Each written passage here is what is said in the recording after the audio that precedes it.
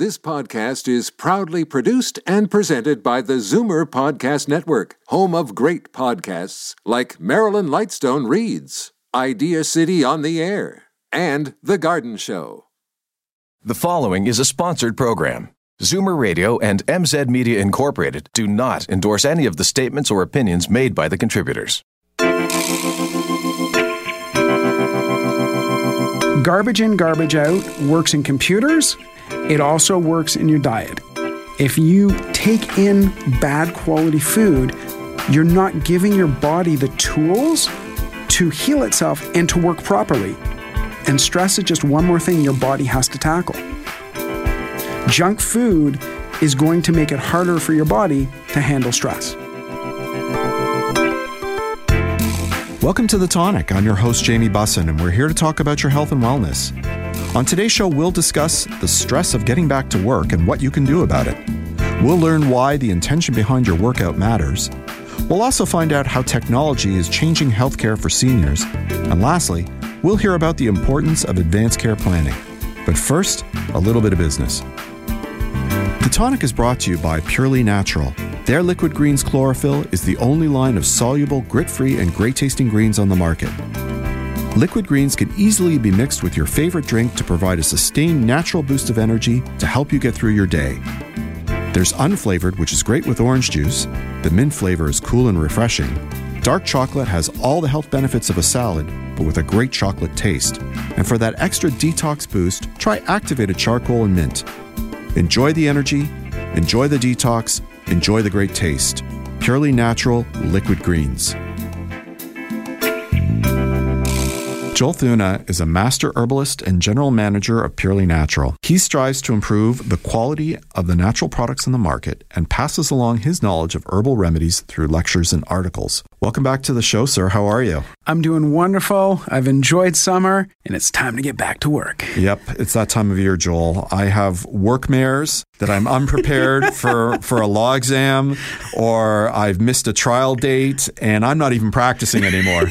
So I know that my body is telling me, and my mind is telling me that something isn't right, and I don't think I'm alone, right? We're all stressed out, aren't we? Oh, heck, we are. We live in a stressful time. Let's be honest here. We've got information bombarding us 24/7, 366, never mind 365, and it's just insane how much is coming at us, and we're supposed to digest it. It's at the point now where it's estimated that as much as 90% of all doctors' visits have at least some component of stress related to the visit. Most of us are in a perpetual state of panic. We're obsessed with being available. How many people do you know can't avoid checking their cell phone, social media? I'm doing it right now as we record. No, I'm not.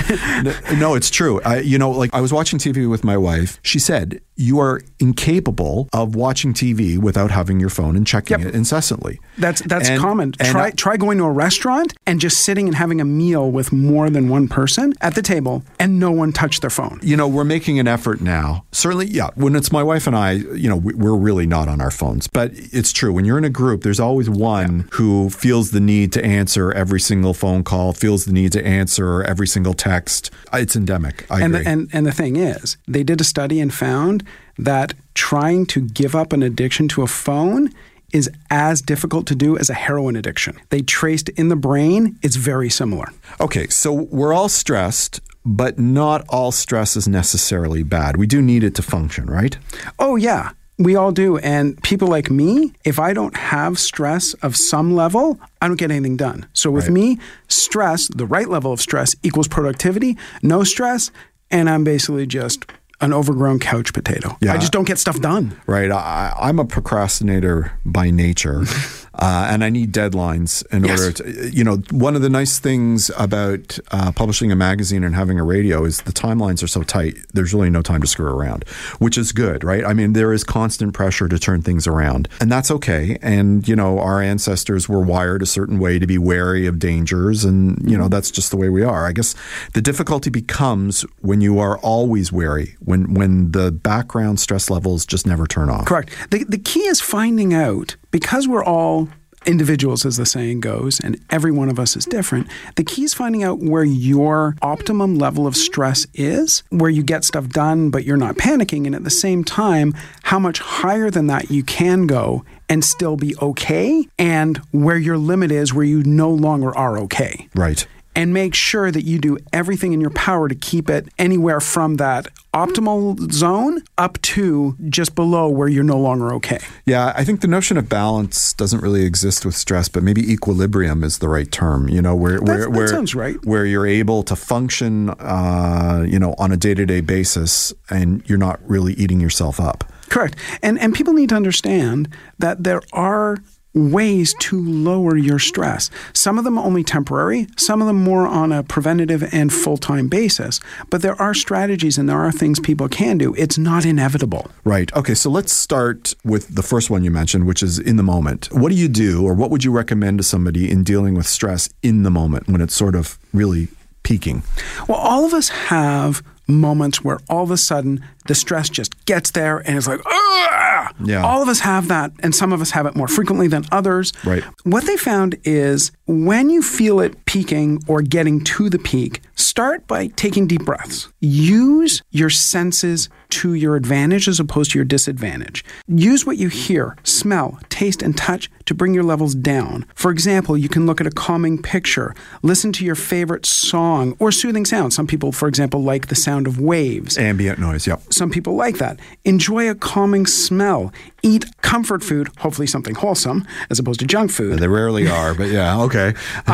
In my case, I would literally just hug a pet. I have a pet lizard. I really enjoy just That's not a euphemism, is it? No, it's a bearded dragon. You really have a lizard? Okay. I have a bearded dragon. Okay. Rex, wonderful lizard. No, and I find my dog is a great stress reliever. If I'm focusing on an issue, and it tends to be sort of, I live in my head.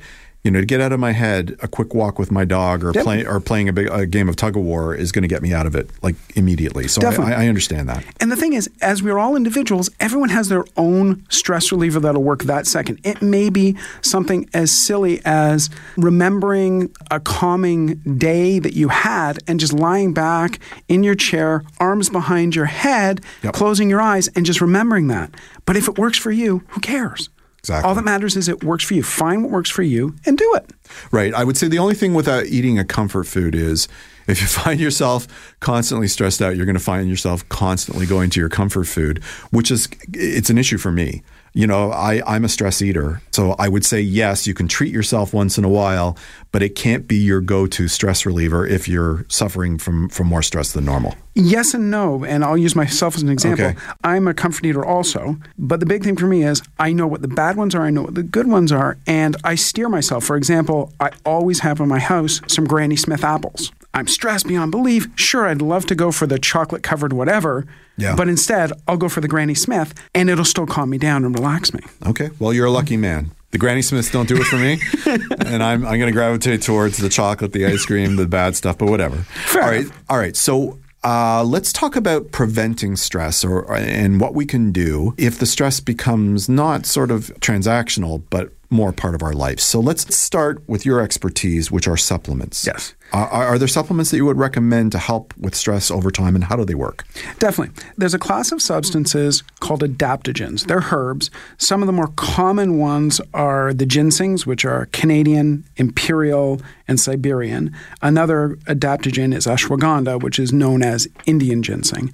And what they do is they help your body adapt and handle stress. How do they do that? It's through a chemical process. Essentially, they just enable stress not to get to you as much. It's not as though if I'm feeling stressed because of this, I take this one. If I'm feeling stressed because of this, I take this one. If I'm feeling stressed because of this, I take this one. It's you find one that works for you. For example, myself, I can use Imperial ginseng or Siberian ginseng. And it's not one is better than the other for me personally. It's just what I have in the house that day. And for example, I know the stressful times at my work. Right. What I will do on those months where it's going to be stressful, one of them, for example, for me, starts in September and goes through till February. Okay. I'll take between 3 and 4 capsules every morning for that entire time. In the summer, I don't have that stress. I don't take it. Are there any contraindications for an adaptogen like ginseng? Is there anybody who shouldn't be taking them? You should be careful. Read the contraindications on the label. Specific ones have some concerns with blood pressure, and other ones have some concerns with diabetes. Between the ones that are out there, you should be able to find one that works for you. And they're relatively inexpensive, right? This is not an expensive... Not overly expensive. You're probably talking under $150 a day. And for an adult, when you said 3 capsules, what does that dosage work out to for an adult? Normally, your average adult, depending on which one you pick, would be 1 to 2 capsules a day. Okay. I make them so I know exactly what I can handle because I test all my stuff. Oh, right. Okay. I go for 3. I go a little hardcore. All right. I might need 4. All right. What other supplements would you recommend? Definitely make sure that you've got a balanced diet. Okay. And if you don't have a balanced diet, and being quite honest, there's no one out there who has a fully balanced diet. It's just not possible anymore. True. You want to top up with the B vitamins, which are the ones your body uses up when you're stressed. It's not that they prevent stress. Your body just uses them up, so you need more of them, particularly vitamin B12. Okay. And when you're doing vitamin B12, make sure you use the active form, which is methylcobalamin. There are multiple forms out there, and the active form your body can use directly. It doesn't have to convert it, so you're not putting any stress on your body to actually help you combat stress. Right. Oh, that makes sense.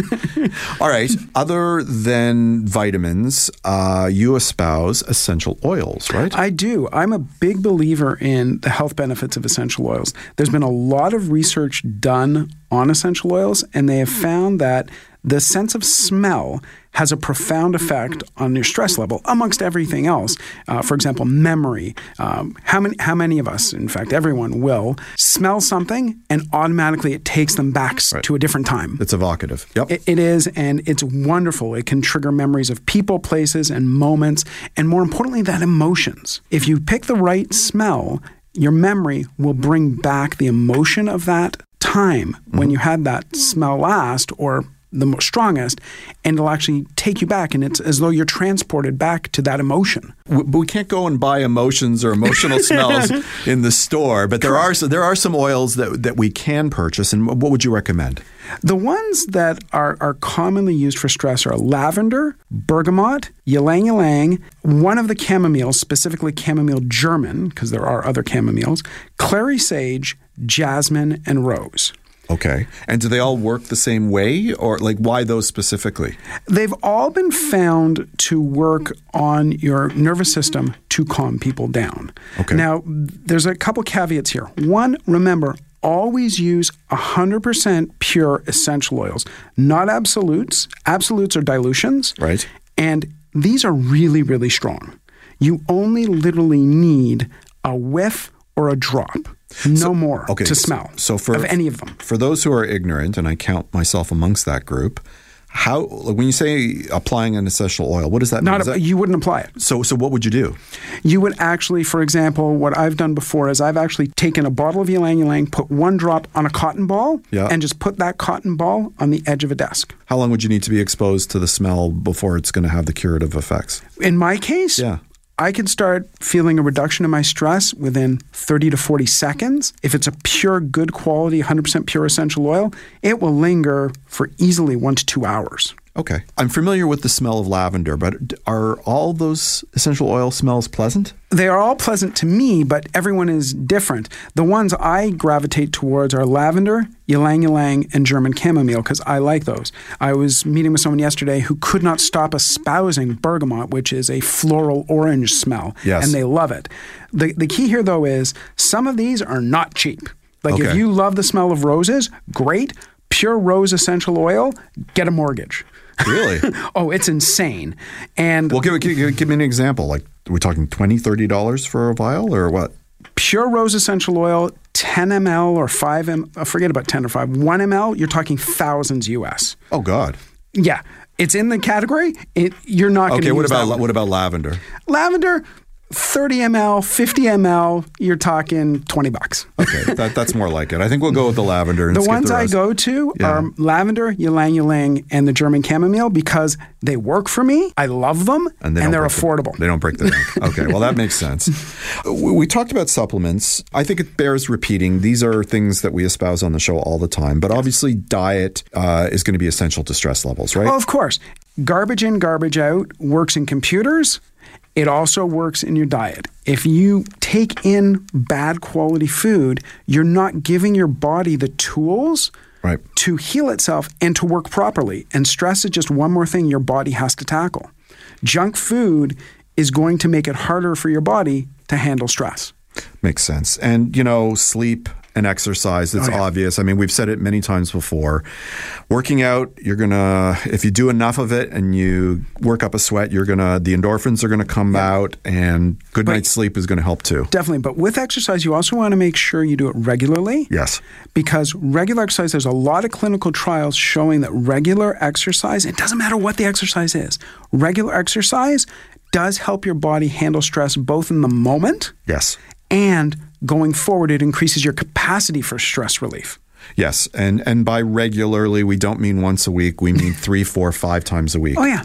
But it doesn't have to be ridiculous. You don't have to end up looking like the Hulk. Right. Just enough to get you going on a repeated basis. Okay. We have time for one more question, and that is stress inducers that we should avoid. It may seem obvious, but what would you recommend there? The big ones are the obvious ones. Alcohol, cigarettes, smoking of any kind, even vaping. What they all do is they reduce your body's capacity because they stress it on a regular basis. So think about it this way. You're stressing your body chemically by having alcohol or by smoking or by vaping. And by reducing that or eliminating it, you're giving your body extra capacity to handle stress. Fantastic. Unfortunately, that's all the time we have today. Thank you so much for coming on the show. It is always my pleasure. We're going to hear back from Joel next month, but we've got to take a short break. When we return, we're going to discuss why the intention behind your workout is so important on The Tonic. At Peak Human, they're dedicated to getting you to live 100 times your potential now. They provide access to the most advanced medical technologies available in the world right here in the GTA.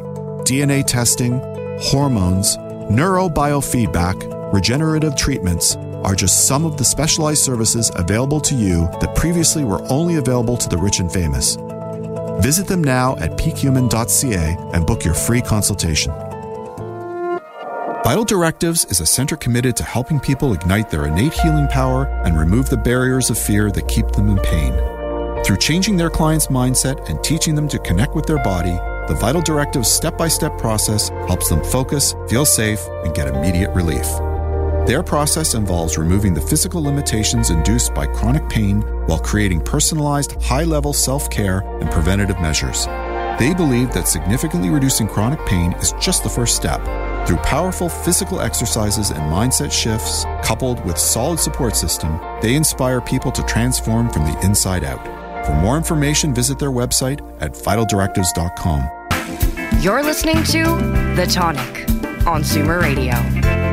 Ruxandra Mitria is a mind-body coach, author, and the founder of Vital Directives, a leading center for vibrant and healthy living, preventative health, wellness, growth, and rejuvenation. The Vital Directives tagline, Awaken Your Body, Celebrate Life, is her motto. Ruxandra has an unwavering belief in each person's inherent capacity for healing. Having had her own experience with the limitations created by chronic pain, she created a unique process that allowed her to heal her body.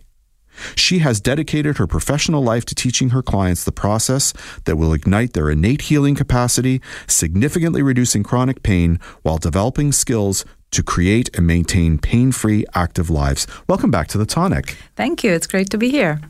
So we talk about actual workouts here on the show a lot. We talk about the types of exercises people should do and warm-ups and warm-downs and conceptualizing the best way to maximize physical strength and mobility for all ages. Mm-hmm. But we're going to talk about something else today. We're going to talk about how you conceptualize and your workouts and your activities, right? Yes. It's about mindset as far as you're concerned. Yes. So what are the mistakes that people are making that are derailing their workouts that you think they could change? I believe that there are such things as working out too much. Yes, I'm guilty Pushing of that. it to the limit. I'm guilty. Not doing enough. Okay. Doing the wrong type of exercise for what's best for you. Okay. Not understanding your limitations. Being misinformed. Right. Or not having the right information. Right. So, I mean, there's a lot of that out there, right? I mean, a lot of people think that if they're going to, for example, if they're going to do a HIIT class or they're going to do CrossFit, you know, that they're necessarily going to get stronger faster, but that may not be the case. It may be that they're going to bulk up, but what they were really looking to do was to create longer muscles and leaner muscles. Particularly women don't necessarily want to bulk up by doing weightlifting. Yes. Right? And also has to do with the fact that if you don't have the awareness first of what your body's capable of doing, and the awareness has to do with the image that the brain has about the body in space, then you're doing things wrong. You think you're doing the exercises, but you're doing something that's very far away from what the exercise needs to be. I mean, one of the things you mentioned is working out so hard that you're actually physically doing damage to your body, right? I mean, you have to, in order to build muscle, for example, if you're doing weightlifting, you have to break down the muscle in order to build the muscle. That's true. There's an element of that, but that doesn't mean you should be screwing around with your joints or causing sharp pains when you're working out, right? Yes. There's a distinction between the ache of exercising your muscles and a sharp pain from doing something improperly. Oh, definitely. But if you haven't educated your body and your mind to work together, you don't know the difference. You just go and push and push and push, and you think you've done something good for yourself. Rest days are just as important as the work days, right? Absolutely. The body needs the time to recover. Okay. So one of the things you talked about are punishment workouts, right? So what do you mean by that? Okay. So let's say that your goal is to maintain a certain level of weight, and you want to decrease your weight, and you find yourself at the party and you have the second glass of wine or the first glass of wine if you don't drink any, and some dessert. Yep. And it's never just some dessert, let's be honest, right? The whole... Yeah, you ate the whole cake. The whole cake. You feel guilty about it while you're doing it. Yes. And next morning when you wake up, you feel terrible and you're ready to punish yourself for being bad. And that punishment is at the gym. At the gym. Yeah. You go out for a run or whatever the workout of your choice is. But the thing is this. Your focus then is on punishing yourself. Right. It's not on the form. Right. It's not on working well in your body. It's not... I'm going to exhaust myself because I want to burn 1,000 calories. Yeah, because I was so bad. Right. I've got to work those cookies off. I've been there. I've done that. Particularly with new technology, with Fitbits, you can sort of, or the bikes that purport to show you how many calories you burned, right? Yes. I spin at a facility where they show your scores on screen. They show you how fast you're going and how much, what kind of calories you're burning. And for somebody like me, that's a bad thing. I become hyper competitive. And I have to be number one in the class. I have to burn the most calories. Your focus in that moment is not you. No. It's not in your body. Okay, so if what did I feel here? I'm pushing a little bit too hard and now I cannot control what's happening in my spine. Are my shoulders in a good position? Am I pushing with the right muscles in my foot, in my leg, rather than overcompensating? Right. Is your form proper, right? Because that's where, for taking the spinning example, most people don't position themselves properly. They're not driving with their bum and their thigh muscles, which are the biggest muscles in the body.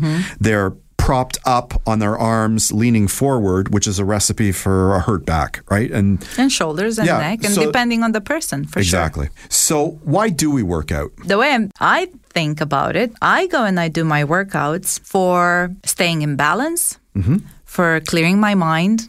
If your mind is busy, if you worked a lot at your desk, the way you bring yourself in balance the fastest is to go and move your body, and then you're calmer. You can meditate if you want, but it's easier and an easier process.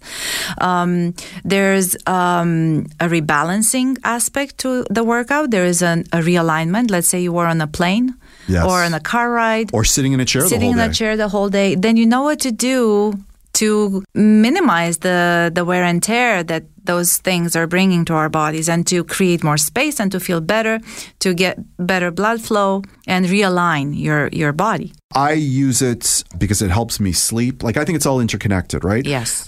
You really can't lose weight through exercise, but it certainly helps. I mean, at the end of the day, if you're trying to lose weight, you're going to have to regulate your intake. Of course. But certainly your metabolism will be affected the more exercise that you do. You get peace of mind. I do my best thinking after I exercise, my frame of mind. If I don't exercise for 2 days, I get grumpier. Even grumpier than you hear me on the radio, folks. If I'm not exercising, it gets real ugly. So why is it important to be engaged in our workout and be mindful about it? If we're not focused on how we move and how good a relationship we have with our bodies in movement, then over time, this lack of awareness and lack of education leads to the wear and tear that we see today in many, many people with destroyed backs and hips that are replaced and knees that are replaced. A lot of that is preventable with awareness and a good, solid education. So what's the point to go and work out and that to only contribute to a faster wear and tear? Right. And the deterioration of your joints and your body. I understand what you're saying. I think of it this way. Like the stage of your life should dictate how you are moving and exercising and what it means to your overall health. So for example, now my case was unique, but I lost my weight in my late 30s and early 40s.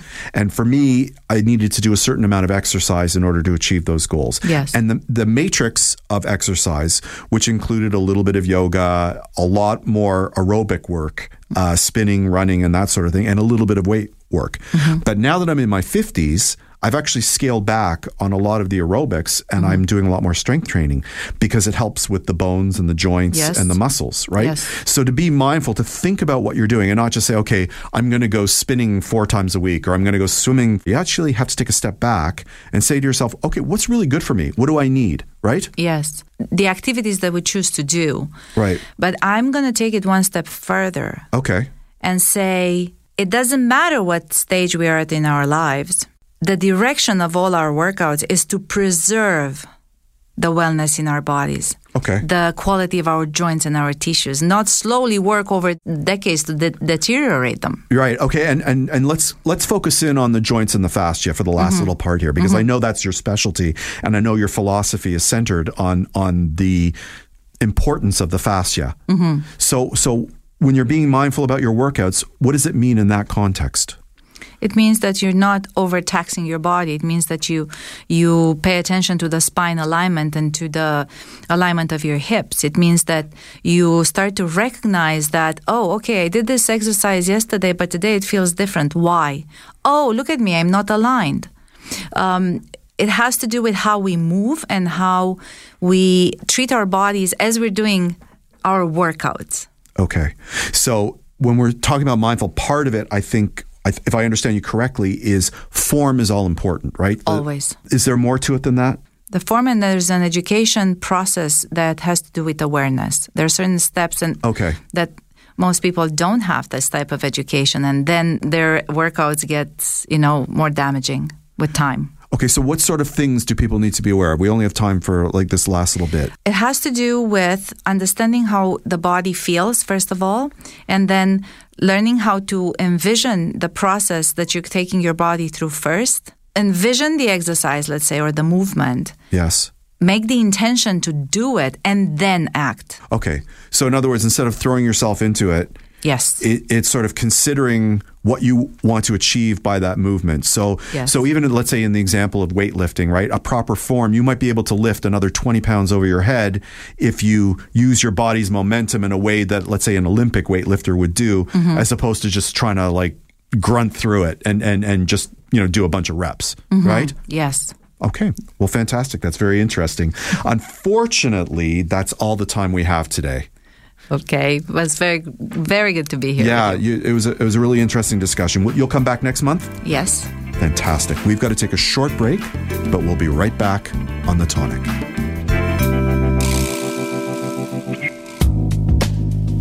I'd like to give a shout out to our new sponsor, Omega Alpha.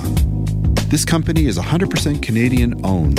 Their team consists of allopathic and naturopathic doctors, nutritionists, researchers, and other scientific professionals, all led by their CEO, Dr. Gordon Chang. Formulations are created on their 40,000 square foot facility located in Toronto. Omega Alpha uses only the highest quality ingredients to manufacture the most efficacious yet price-friendly nutraceuticals. For more information about Omega Alpha, visit OmegaAlphaInc.com. Did Did you know that only 22% of Canadians have access to their health information online, and 73% of those who don't want it? The Access 2022 movement aims to promote a future where all Canadians have access to their health information through the availability of digital health tools and services. The vision of Access 2022 is to bring together the expertise of the entire healthcare system and technology sector to deliver digital services that will empower patients and improve health outcomes. To learn more and join the movement, visit access2022.ca. This is The Tonic on Zoomer Radio. Michael Green is the president and CEO of Canada Health Infoway.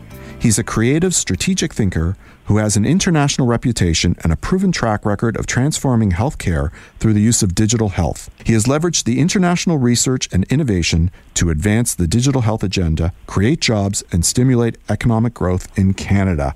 Welcome to The Tonic, sir. How are you? I'm very well, thank you. By 2030, 1 out of every 4 Canadians will be a senior, and with that comes the presumption that many of us will need more healthcare assistance. So what is Digital Health Infoway's mandate regarding older Canadians and the future of healthcare? Well, that's a very good point, and we're well aware of the aging population, and I think this is where digital technology can really help. Because one of the key issues that Canada faces is easy access to services and also avoiding unnecessary visits and doing some of the things you can do on your smartphone rather than actually having to go and turn up at the doctor's office. So, for example, getting a repeat prescription. It would be so much easier if you could do that on your smartphone or, having a simple call with a doctor, FaceTime, on your phone as well. So those type of things are certainly going to make life easier for everybody, and in particular, I think, for seniors.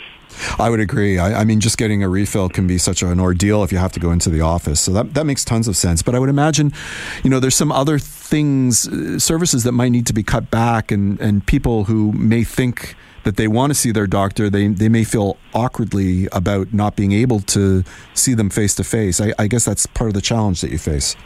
Yeah, I think one of the things is that digital health can really help doctors use their time more effectively so that they would have more time for the face-to-face interactions that they need to do.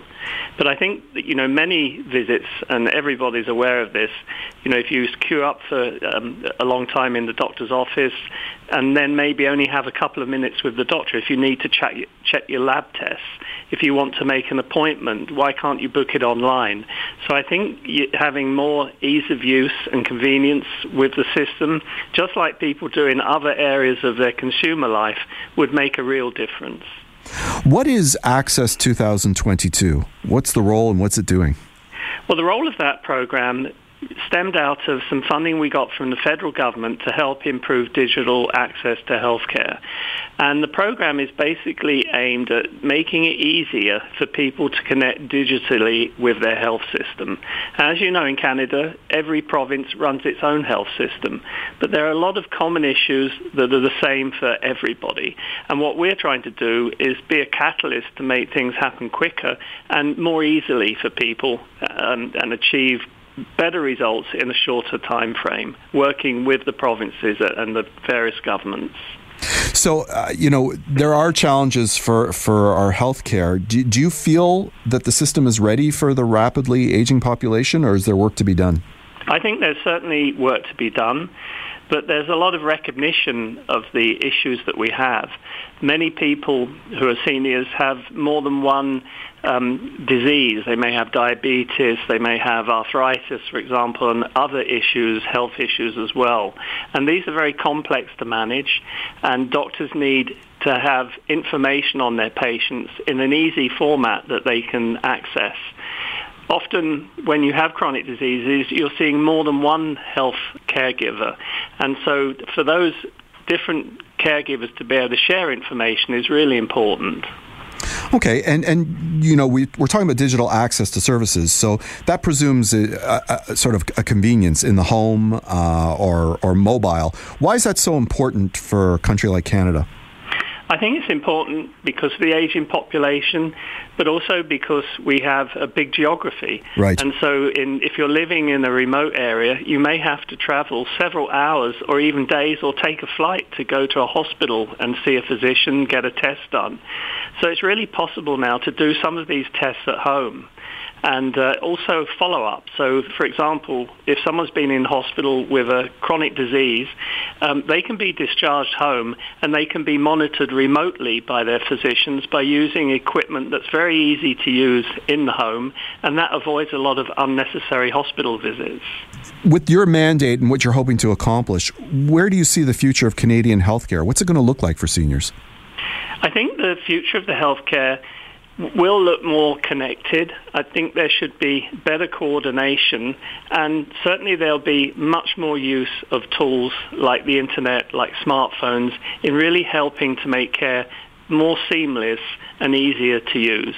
The key thing, I think, really is to get better communication between the patient and their doctor, be able to share information easier, book appointments, be able to look at lab tests, and also empower patients to be able to control their own health by having access to their health information at their fingertips. Fantastic. Thank you so much for coming on the show today. We're going to turn our attention to our other guest. Zeina Kayat is a future strategist at SE Health and an adjunct professor of health sector strategy at the Rotman School of Business. Welcome to the show. How are you? I'm great. How are you, Jamie? So, what does your experience tell you about why the digitalization of health is so important for Canadians? So in healthcare, there's very rarely a new technology or way of doing things that actually hits on three ways to open up new value. And digital does that. So it's got three places where it's so important. One is it'll make healthcare a lot lower cost, and that's really important because we're constrained for resources.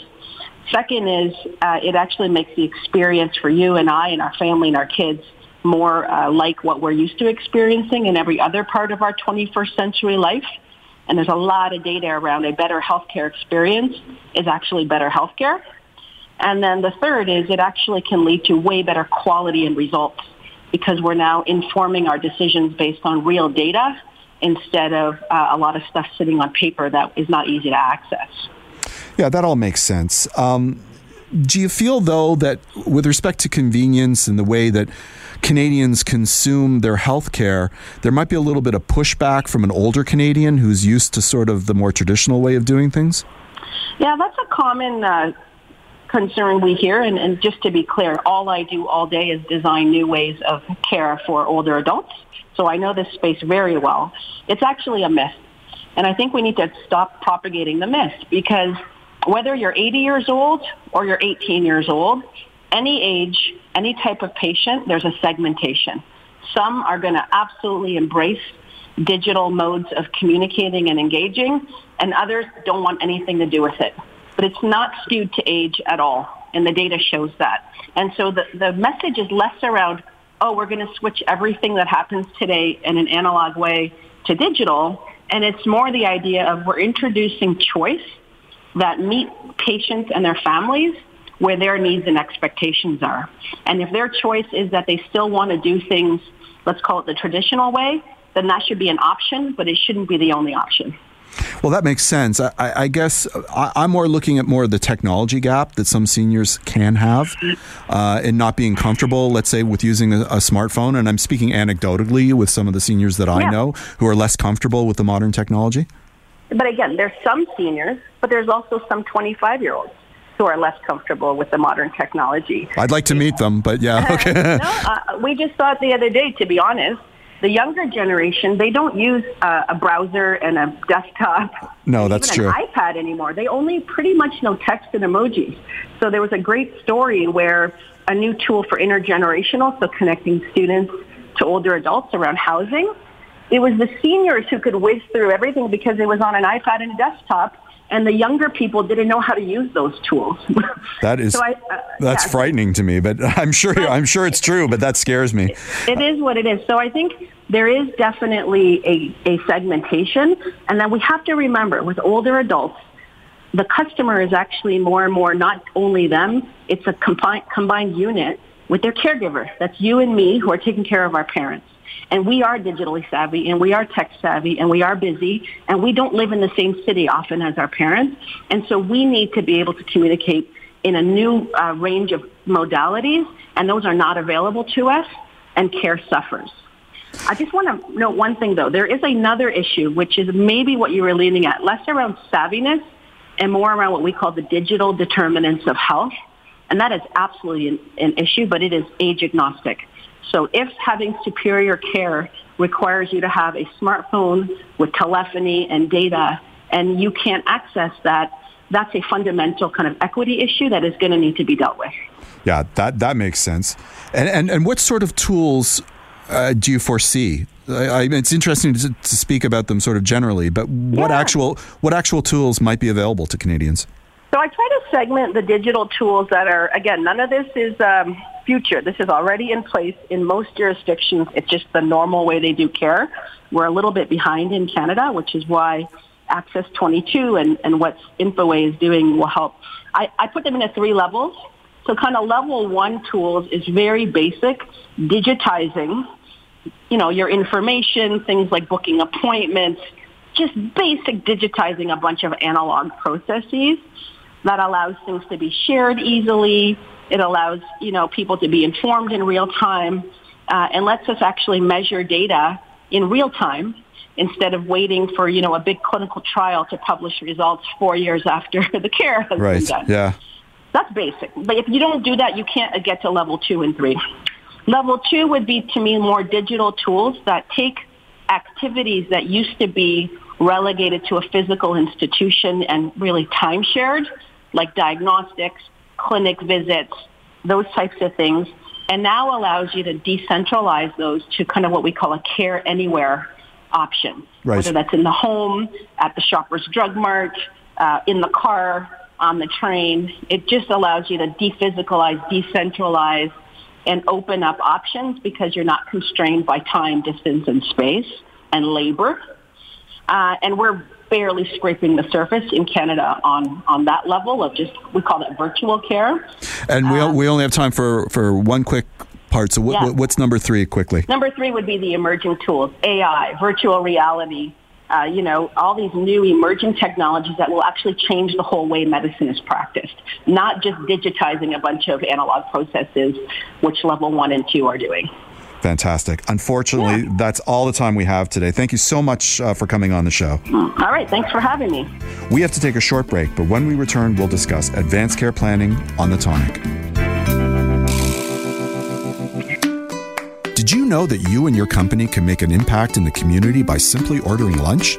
Big or small, it's now possible for companies that require catering services all across the GTA to give back effortlessly. Thanks to a unique partnership bringing together a local caterer, Chef's Catering, and Red Door Family Shelter. For every meal ordered from the Red Door special menu, 1 meal is given back to the women and children seeking refuge at Red Door. Visit chefscatering.ca to discover the menu and support your community. This is The Tonic on Zoomer Radio. My next guest, Chad Hammond, is a cultural psychologist in the field of chronic illness and palliative care, and the program manager for Advanced Care Planning in Canada, an initiative overseen by the Canadian Hospice Palliative Care Association. Say that 3 times. Welcome to the show, Chad. How are you? Good. How are you doing? I'm doing really well. So the organization you work with, Speak Up Advanced Care Planning, conducted an online poll earlier this year in February, and they were canvassing Canadians about their planning for sort of end-of-life issues and for injury and for chronic illness. Mm-hmm. And they found that 8 in 10 Canadians have given end-of-life care some thought, but less than 1 in 5 actually have a plan. Was that surprising to you? Not exactly, no. We have, the Speak Up initiative has been around for a while, and we have done this type of messaging and campaigning to raise awareness around advanced care planning, and a lot of what we learn through our conversations with people, through other research that's done out there around advanced care planning, that's fairly normal, that a lot of people have thought about this, think it's important, but don't necessarily follow through in terms of the actions. They don't seek out, they don't initiate these conversations. And I think perhaps a big part of that is that they're not sure exactly how to start these conversations. They don't necessarily have the resources, the support, the guidance, those sorts of instructions or supports to seek out and start these conversations. Right, and we're talking about, complicated issues. So I think maybe we should start at the beginning. Sure. Let's define what advanced care planning is for those who don't know. Sure. Well, an easy way to do it is to just flip the words backwards. So it's planning for care in advance. So essentially, it is a bit. So maybe you should rethink the name of the charity. But anyways, go on. Yeah, touche. But in essence, it's really about having conversations with people close to you, your loved ones, but also health professionals and other people who might be involved in your care later on. Really talking about your values, your beliefs, your preferences, the things that are really most important to you or would be most important to you if the time came when you were going through a health crisis or a serious illness or a serious injury where you weren't able to communicate those things. Or perhaps you're under stress and your decision-making might be different, right? Absolutely, yes. When those situations arise, it's very difficult to make often very big decisions at the moment when there's a lot of uncertainty and anxiety around it. Absolutely. Right. And sort of the practicalities of planning would include living wills, powers of attorney, instructions to family members about desires and hopes on how treatment is administered and how painkillers might be administered and things like that, right? Right, yeah. The term living wills is a bit of an import from the U.S. That's the word that they often use. In Canada, we more so refer to advanced care planning conversations and that type of stuff. It comes down to exactly as you said, talking about what you would like in certain situations, but also, that broader sort of existential level of, what is most important to you? What is at stake for you if you were in a situation where, these decisions need to be made, where considering CPR or feeding tubes or those sorts of things. But just in general, it's really giving guidance on the approach of care. How should people care for you? What would really align with who you are as a person, your personal preferences, maybe your religious and spiritual beliefs, your cultural practices and traditions. All those things are part of who you are and what you would like to receive in care. Right, down the line. And I presume one of those issues would be like who do you want to be facilitating all this, right? Like who do you trust with these huge issues? It might be a spouse, but it might be a child, or it might be a friend, or somebody else. It isn't necessarily clear cut. Absolutely, yeah. So we refer to that usually as a substitute decision maker. That's right. That would be the person that you designate as the person who would make decisions if you were too incapacitated to be able to make those decisions. So, it is, people might assume that they would be their spouse right off the bat that would make those decisions, but maybe there's somebody else that they would want to put in that. Different cultural communities place the decision-making power in different people's hands. Yeah, I'm not sure I want my wife to make those decisions. I'm pretty sure she would turn off the life support. I don't know if I trust her. I don't know if my kids are any better. I don't know who I'm going to go to. We may have a discussion after we record here to discuss who I should be speaking with. But who are Canadians? What did you find out? Who are they speaking with? Very good question. So we asked two questions on that. We asked who they think is most important to have these conversations with, and then also who have they actually talked to. Right. And that's an interesting comparison to see that. Right. So, it should be no surprise to anybody that the majority of people really focus on family and friends, really think it's important to talk to them about their values and their wishes. But we also asked about healthcare professionals, who people also saw as important in this. A bit less so seen as important would be lawyers, financial planners, and spiritual or religious advisors. Those were a bit of a surprise to me because those are important people to be part of this conversation, but maybe it's not as obvious that they would be part of the conversation compared to, say, somebody who's actually providing your health care or somebody who's making decisions on your behalf. I can tell you, because I used to practice law for 20 years, I can tell you that every lawyer I know, it's at the front of their mind, because the legal issues abound and the fights that come about between the various people that are trying to struggle with these decisions for their loved ones who are in distress.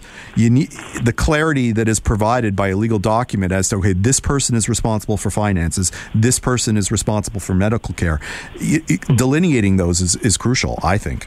Absolutely, yeah, and that's a big part of what we message here at Speak Up is, having those conversations and expressing your wishes is important, but it's also equally important to pick the people that you think would be best positioned to make those decisions on your behalf. Right. I mean, so your spouse might be the person who you are closest with, but they may not be great in crisis, or they may not be great decision makers, and your kids, have a different interest and may want to see their parents survive in a certain way, but, you may not want to burden your children or, even numbers are tough. Odd numbers are easier because, majority rules. But if you have two, that can be really challenging for two people to come to consensus on these issues. Absolutely. And, what a lot of this comes down to is who have you actually talked to? Right. And so everybody around you may have an idea in their mind as to what you would want and think that they know that they have the right answers. But if you've never had the conversation, that really all just comes down to guesswork. Exactly. Or to those little tidbits where somebody says, if I'm a vegetable, pull the plug. Right. What does that mean? Exactly. Yeah, no, exactly. I think everybody should be turning their minds to this and really articulating it to those who you think are going to be making those decisions for you. Mm-hmm. So when do we think we should be considering advanced care planning? So we tend to message that these conversations should happen early. This is not something you wait until you're very ill and in situations of lots of stress. This should be something that people talk about over several years, well before any crisis happens. But we didn't expect that to be really the main idea or assumption that people had about advanced care planning. But we did actually see that with the survey that we had. A good portion, about 40%, said that we should be talking about this anywhere between our mid-30s and our early 50s. That should be when we start these conversations. Yep. So not waiting until, much longer in the future. Over a third of people said that they think these conversations should happen while a person is healthy. So those were actually quite surprising in a good way for us. Right. Sentiments that people had. Yeah, I understand early 50s because presumably your kids, you're sort of seeing what kind of adults they're going to be and whether they're capable of helping you with these decisions. But you also kind of see who your partner has become and whether their health issues or their ability to cope with these issues, whether they're the right person. I think if you did it earlier, your situation is going to be so much different that it almost is rendered meaningless. So I don't even, I would think even 30s is too early, but who knows, maybe. Yeah. I mean, the big thing is just making these conversations normal. For it to be done well in advance before there's all of these other big things looming over people and all those pressures and stresses and uncertainties, to just make it a normal part of thinking ahead. Advanced care planning is kind of its own thing, but it's all part of a bigger wheel of life planning, making wills, planning for your estate and your retirement and all that stuff, investing in RSPs or buying insurance. All that stuff is really setting ourselves up in a good way for the future. And advanced care planning is really a part of that. Those things you do well before you're thinking, I've only got a few months left. For myself, I did my will in my mid-20s. Right. But I didn't do any advanced care planning in my 20s. It's a matter of perceptions about what we see as just those normal processes we go through as adults to prepare for the future. Yeah, and I think, if you go to a lawyer to have a will prepared or a paralegal, I think they will ask you about powers of attorney and these sorts of documents that you can sort of fill out simultaneously with your will because, you've turned your mind to that aspect of your life. Exactly, yeah. So we only have time for one more question, and that is for those listeners who we've engaged to start thinking about advanced care planning, where should they go for resources if they want to learn more or start acting upon some of these decisions? Absolutely. So we do have a website. It's advancedcareplanning.ca, and that houses a lot of the resources that we've developed, or some of our partners or other people have developed that help support these conversations. So there's like videos and posters that really help people just get a sense for what advanced care planning is. And then there's more supportive resources for example, we have conversation starters to give people ideas about how you might broach the topic if you're anxious about that part of it. But we also have workbooks and guides that walk people through the steps of things to think through and jot down, and people to consider as their substitute decision maker. So that's all on our website, and we do also have an interactive workbook that you can find through that website where you can complete it online, and it creates a PDF that you can then print out or email or what have you for the people who prefer the digital formats. Fantastic. Unfortunately, that's all the time we have. Thank you so much for coming on the show. Thank you for having me. Thank you for listening to The Tonic. You can listen or download this episode as a podcast with full show notes and links at thetonic.ca. To find out more about the show, you can follow us on The Tonic Talk Show on Instagram or Facebook.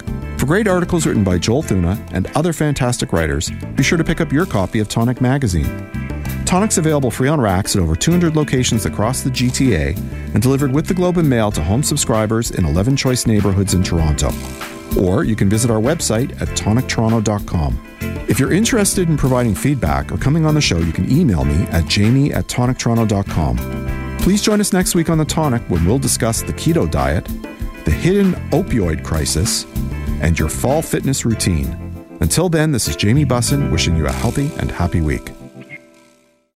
Please consult a healthcare professional before starting any diet, exercise, supplementation, or medication program. This has been a paid announcement.